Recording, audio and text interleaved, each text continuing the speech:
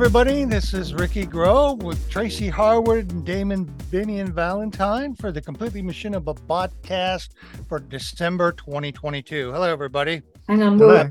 we're I November. apologize. Yeah, Hello. I We're in November. apologize. What's that? Is this November? It's Yeah. November. Oh, my God. I beg your pardon. I've been so involved in putting together my Halloween yard. My brain is just shot. I also apologize for the little bits of, for those who are watching the video, the sunlight on my face. We're using the window in front of me for spider projections, and so the sun has to come through. I'm sorry about that. Anyway, we've got a wonderful lineup of movies to share with you. Also, don't forget, we've put the news in a blog format on our website. Thank you, Tracy, for putting so much work into putting those together. There's lots of really interesting news. I highly recommend that you check out our blog. We'll be trying to promote that more so people can keep an eye on it. I did want to make a quick note about some of the AI developments, and that's probably the big news of the year. One of the things is Adobe, or is it NVIDIA? I can't remember. I think it's Adobe, is working out get this, a text to video editor, meaning that rather than having the standard video, the layers, and you grab a piece of video and put it on the line, you use text to call up all kinds of shots, and then put them together using text in an order that you want. Now, initially, it seems counterintuitive to do that, but once you start looking at it, it's actually a very effective way of editing for people who don't know how to do regular video or who are uncomfortable with it. Plus, you're able to search through your videos for things like people smiling. If you write people smiling, and it'll give you all the sections of all of the videos that you have in your library of people smiling. So when you do your edits, you can just jump right into that. It also automatically cuts out the sections of oohs and ahs, where people are, yeah, I mean, if you want to do that. So somebody's going, well, I think it'll automatically cut that out for you. I'm very intrigued with it. It's not something that I would use, but I'd like to take a look at it. And I think it would be very helpful for machinima directors who want to use AI to put together their film. It might actually change the way editing looks in a film. So I'm really excited about that. And we've got that as part of our news that Tracy is putting together on our blog site. Do you guys have anything you want to say about the news at all? I'd be interested to try out the AI you just talked about. I mean, I'm not sure I'd use it for any of my real serious productions, but to play around with and see what it can do, I think it could lead to some interesting experiments. It could. It really could. It also gives you a way of analyzing your video and the content that I think is going to be time saving. Because, say, for example, that piece that I talked about earlier about people smiling, in a traditional way, you'd have to go through all of the video that you put together to find those.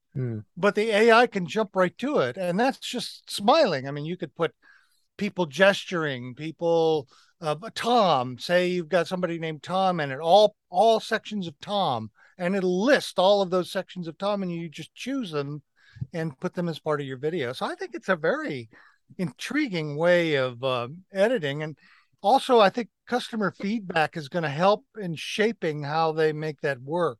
It might end up being a combination of text and actual video editing, because full text, I'm not sure exactly how that works. I need to know more about it, but you're right. It is very intriguing, and I think we should look at it. Yeah, I think it's a really fascinating area, actually. We did a whole blog post, special report on AI generators at the end of last month. And the first blog post for this month, actually out on the 31st of October, is the one that includes all the AI generator updates on it. And then back into September, I think it was, we were starting to have a look at things like DALL-E and Midjourney and what have you. So, Mhm. so the way that this technology has moved on so quickly is just really, really interesting, I think. It sure is. Uh, One of our writers at Renderosity magazine that I work at as a virtual reporter, one of our writers, MD McCallum, came up with a novel idea of using Real Illusion's headshot. Now, that technology allows you to take a 2D picture and apply it to character creation in order to create, say, a portrait or historical figures or anything you want. Well, he decided to use AI to create a head and then used headshot to make that AI into a 3D head. yeah. And I thought that was a very creative way of using the AI portrait system. Now you're not limited to just photographs. You can use AI to construct any sort of strange and bizarre or hyper realistic head and then turn it into a model that you can use in your film. That's something that machinima directors and creators should keep an eye on. That's especially good for crowd scenes as well, because obviously you want people in the background to look unique from each other, but you probably don't want to spend a lot of time coming up with unique appearances for each one. So if you can use an AI tool to create a face, you can then pull that in. You're not spending hours working on each individual one. You can do it in minutes, and that's Yep. a huge thing. Yep, that's a good point. Good point. I think you're right. The only other thing I'd like to sort of flag at this point is on the 14th of November, on that particular blog post, I've done some links to some really interesting projects that haven't really made our main cut for our discussion, including one demonstrating the use of Web3, which is by Snoop Dogg. So that'll be really interesting to take a look at. And, you know, a couple of other really interesting examples where animation is being mixed with real life, or where people are mixing 2D and 3D together quite effectively. And another one is looking at working with a massive cast, huge cast, which I thought was quite interesting. And then another one is a bit of RVB style comedy. So check out that particular project update as well. Okay. We'll make sure we post links to that article, the blog post on our Facebook page. Yeah. Just remember, we have lots of content going up at completely.machinima.com. So head on over there and take a look. I do want to point out the elephant in the room, which is Phil Rice not being part of our group today. Sadly, he got in a fight with a hurricane, and he's on the bad end of it, and he has limited and at times no internet connection whatsoever down in Florida, because he lives in Florida with a big hurricane. So our best to you, Phil. We miss you today a lot. And we hope you're able to join us next month. Yeah. We miss you. Yep. All right, let's move on to our movies. I'm going to start out with my choice this month. It's funny. When I go searching for movies, sometimes it takes me a couple hours to find the thing that I want. I found this within about 2 minutes, and I said, this is my choice automatically.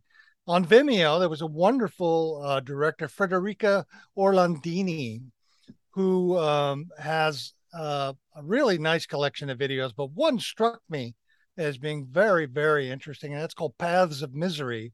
And she uses Red Dead Redemption 2 to paint a portrait of the Old West that is counter to the narrative, the romanticized narrative of that we hold with movies and television shows, in which the heroes always triumph over the bad guys. Everybody behaves. There's this beautiful, John Ford look to everything, and instead she emphasizes the horror and the awfulness of being in the West, the terrible starvation that people endured, the random violence, the domestic fights and everything. It's less of an organized plot in it and more a series of depictions of this other side of the West that she wrote. The music is fascinating too, because it's ironic in that it uses this old spaghetti Western style rousing music. And it brings this expectation of sort of men in gunfights and the good guy mowing the person down, the silent man going on his way, with the women looking on. All of that's just wiped out. There's no heroism in this at all. And it is pretty grim for folks who have expectations about it. But I just thought it was absolutely fantastic portrait of it. Perhaps a little short and a little fragmented, but I was really impressed with it and I enjoyed it very much. What did you guys think of it? Well, okay, yeah, grim is exactly the word I would use for it as well. Wild West, everything, death, depraved acts of violence to just simple revenge, rejection, fear, and also survival against the odds, presumably. This was really about sickness and horror of it all, which I think it was really interestingly portrayed through the role of a traveler.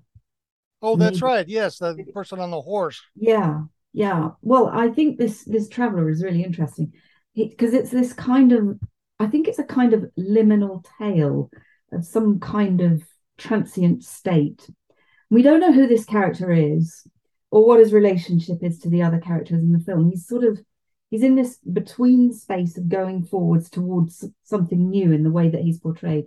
And this the sense of freedom that kind of comes with that versus actually running away from the destruction that's left behind in these other scenes. So you've got this kind of really interesting juxtaposition of scenes. And I think it's portrayed by that galloping horse, which picks up speed through the film, with almost stills of the aftermath of something terrible or shocking that's kind of happened. Whether or not the rider is the victim or the perpetrator, you kind of never know, but probably he's both. And of course, that music, which I want to say something about, Morricone's "The Ecstasy of Gold" is what it is. And it's perfect for this kind of spaghetti Western-like portrayal, which is the sense of thing that came through to me. Obviously, that's Sergio Leone's The Good, the Bad, and the Ugly. And the rider even has that kind of Tuco-esque style character in the saddle, a kind of madness driven by a certain need, except he's not wearing that Mexican sombrero. And it's got an almost biblical overtone. But what's the ecstasy here? It's not the thought of finding gold near a gravestone, for sure, because that's where that music is played in the film at the end, where he's looking for the gold buried near the gravestone. So maybe the music is sort of about escape to something more golden. I don't know. I guess the sense of biblical comes from that tinny church bell in the music and the thunder of the galloping horse's hooves told through the drum beats. And actually, after I watched this film, I wanted to listen to that music on its own because I wasn't sure how much of this film was the music and how much of it was the animation. So I went and listened to the music on its own. Because I remember growing up with that sort of film music, as I think we all did at a certain age. Yeah. So I'll put a link to that in the show notes when we get to that, because I think you'll find that quite an interesting listen as well. Right. So those were my thoughts as I was kind of watching it, and then we come to that end quote, which is on the screen just for a few seconds. The quote says, "This place ain't no such thing as civilized. It's man so in love with greed he's forgotten himself and found only appetites." And I think this, to me, felt like the inspiration for the whole film. The quote is attributed to Dutch van der Linde, who is a character from the original Red Dead game and is even more iconically associated with the Red Dead Redemption 2 game. I think the quote is meant to reflect this kind of brutish but fair behavior of Dutch. Sort of life's been rough to me, it is what it is kind of thing. Right. So you've kind of got this toughness, which made me think that the traveller is actually moving on not so much bothered about the things he's left behind, but more to continue his kind of lifestyle as he passes through, taking whatever may come in the process. So I concluded that the rider is in the moment, and it's all about the liminal. It's not about the before or after scenes at all. It's about that sort of liminal space between those things. And I think it's a really cleverly done little film because of that. It's nothing like The Good, the Bad, and the Ugly. There are no hard stairs to dodge, as Ricky. There's no heroism. The Good, the Bad, the Ugly, even though it emphasizes the violence and the brutishness of it, there's still a heroic aspect to it, an elevated aspect to it. This has none of that. Yeah, exactly. But because of the way it kind of comes over, I think that's a really good fit between the music and what you see on screen, and it kind of gave a new sort of set of meanings to that music, which was fun to think about. So I really enjoyed it. Really. I was really wondering what your reaction was going to be to it. Yeah. What did you think, Damien? Well, there's two things that stood out to me. One is Ricky mentioned it's kind of a little bit fragmented. I actually like that because you're getting snapshots of different people and whatever difficulties they're facing in this period of history. And if there had been a focused story, it would have put that all on just a limited number of characters. But this kind of shows, it makes it feel like this affects everyone because it's not, it's not focused on one or two characters. It's telling a wider picture of everything around. Yeah, that's it. Yeah. Yeah. And I really like that. And I don't think it would have worked with a narrative story as such. I don't just mean having a heroic element, because obviously that's not part of this film at all, but you could have a story with no heroism in it. But I don't think it would work quite the same way. This is more like different snapshots of what life was like. And it was obviously very brutal and very hard. And I think, as you said, Ricky, a lot of that gets forgotten in the films and TV shows that generally come out about life in the Wild West. Yeah. So that was good. The other thing that stood out to me, which is more on the technical side, and I think Phil would probably latch onto this as well, is how did they make it? Because I remember you and Phil have talked a lot about playing Red Dead and figuring out how to make machinery with it. And of course, Phil has made his own film with Red Dead Redemption. He has talked about how difficult it was with the limited tools available, which are more mod tools rather than anything provided officially. Right. And this looks really excellent. I don't just mean the graphics, because obviously the game looks stunning, but the cinematography and all of that, I don't know how they did it, because from what Phil said, this must have been a massive undertaking just to pull off those shots. Well, I think some of the scenes were actual cut scenes in the the film, which made it a little bit easier because it was already created. They just used sections of it to blend in together to make their point. That makes sense. Yeah. I'd like to point out that this movie is the kind of movie that only Machinima can make. It's a method and an idea that I think Machinima directors and people who are interested in Machinima should pay attention to, because it's sort of an essay. It's sort of an idea that this director had, and that she wanted to have a way to construct an argument for her idea. And she used sequences, cutscenes, she filmed gameplay, she used everything that's part of a game to put together this essay, this notion, this interesting experimental story that she created, that I don't think would be the same if you've got Pixar involved in it, or a professional company who created 3D models and organized the story and everything. There's something that is so uncreative about that. Well, not uncreative, but something predictable, I think, in a way. You know how it would turn out because they wouldn't emphasize such awfulness. Animation has that, what they call the Walt Disney factor, which Disney has affected animation in the United States so much that people think that animation is just for kids, or if it's for adults, it has to have this sort of well-made story with heroes and morality and all of that. Machinima can allow you to have an idea and then find that maybe even the idea came from the game itself, and then use the game to create this essay, this construction of an idea in a way that is completely unique, and it's fast generally and fairly easy to do. And I was so impressed with that. And I would urge machinima directors who want to get some inspiration to dig into your favorite game and find things that you want, that ideas that are fed back to you that you can create something with. Like recently, my partner, Lisa Morton, who's a writer, wanted to do a short little book trailer.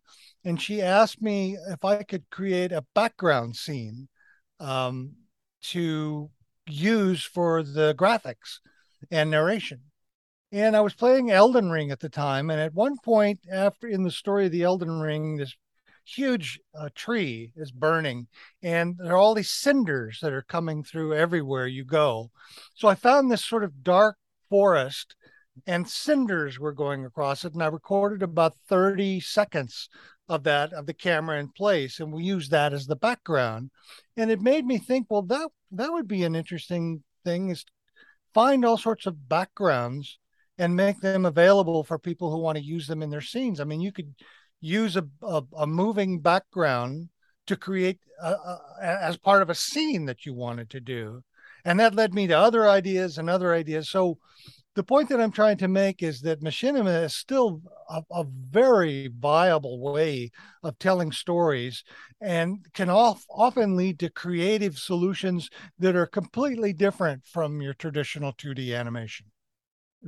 Especially in games, open world games, where they've put a lot of effort into making it seem like a living world. Mm-hmm. So if you just stood there for 10 minutes, you would see characters going around, basically living their lives or doing whatever it is they do in that particular game. And I think, yeah, you're right. There's a lot of potential there just to explore and see what you can come up with. That's right. Yeah, I'm guessing metaverse type stuff will result in potentially more of these kinds of things. I think we're in that in-between stage at the moment, aren't we, where people are migrating in their droves to Unreal Engine and what have you. And those aren't persistent virtual worlds as such. They're just worlds that people have created for their own ends. And that leaves just a few kind of virtual social worlds like Second Life and Fortnite and whatnot. Where people and Minecraft and what have you, where people are able to sort of go in and gather that kind of background information, if you like, background data, and experience it. But once we start getting into more different types of persistent worlds, we'll probably see more of this kind of thing come to the fore again. Yeah. I wanted to mention to everybody that Federica Orlandini, the director of Paths of Misery, has several other interesting films on her Vimeo site. We will provide a link to her in our blog post and our show notes. She's terrific. She's a thinking director, so all of her films have a point to make, sometimes a social point, sometimes an intellectual point, but they're all smart and intelligent. I hope at some point we might be able to do an interview with her. So if you're listening, Federica, please contact us. We'd love to talk with you. And if you have any comments about this film or anything else, contact us at talk@completelymachinima.com. If you have news that you want to share with us that we've missed, you can use that avenue to contact us.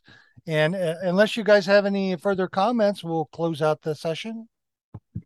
No, that was an excellent choice, Phil. I really enjoyed that. Thank you. Yeah, it's funny you made that mistake, because I think Phil would probably choose this. Yeah, he good would. Pick.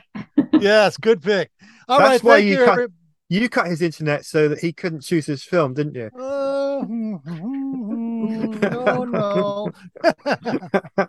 Yeah, best to you all. I hope you guys had a good October, and we're kicking off November with Paths of Misery by Federica Orlandini. Thank you for talking with us, and we'll see you next week. Bye-bye. Bye. Bye.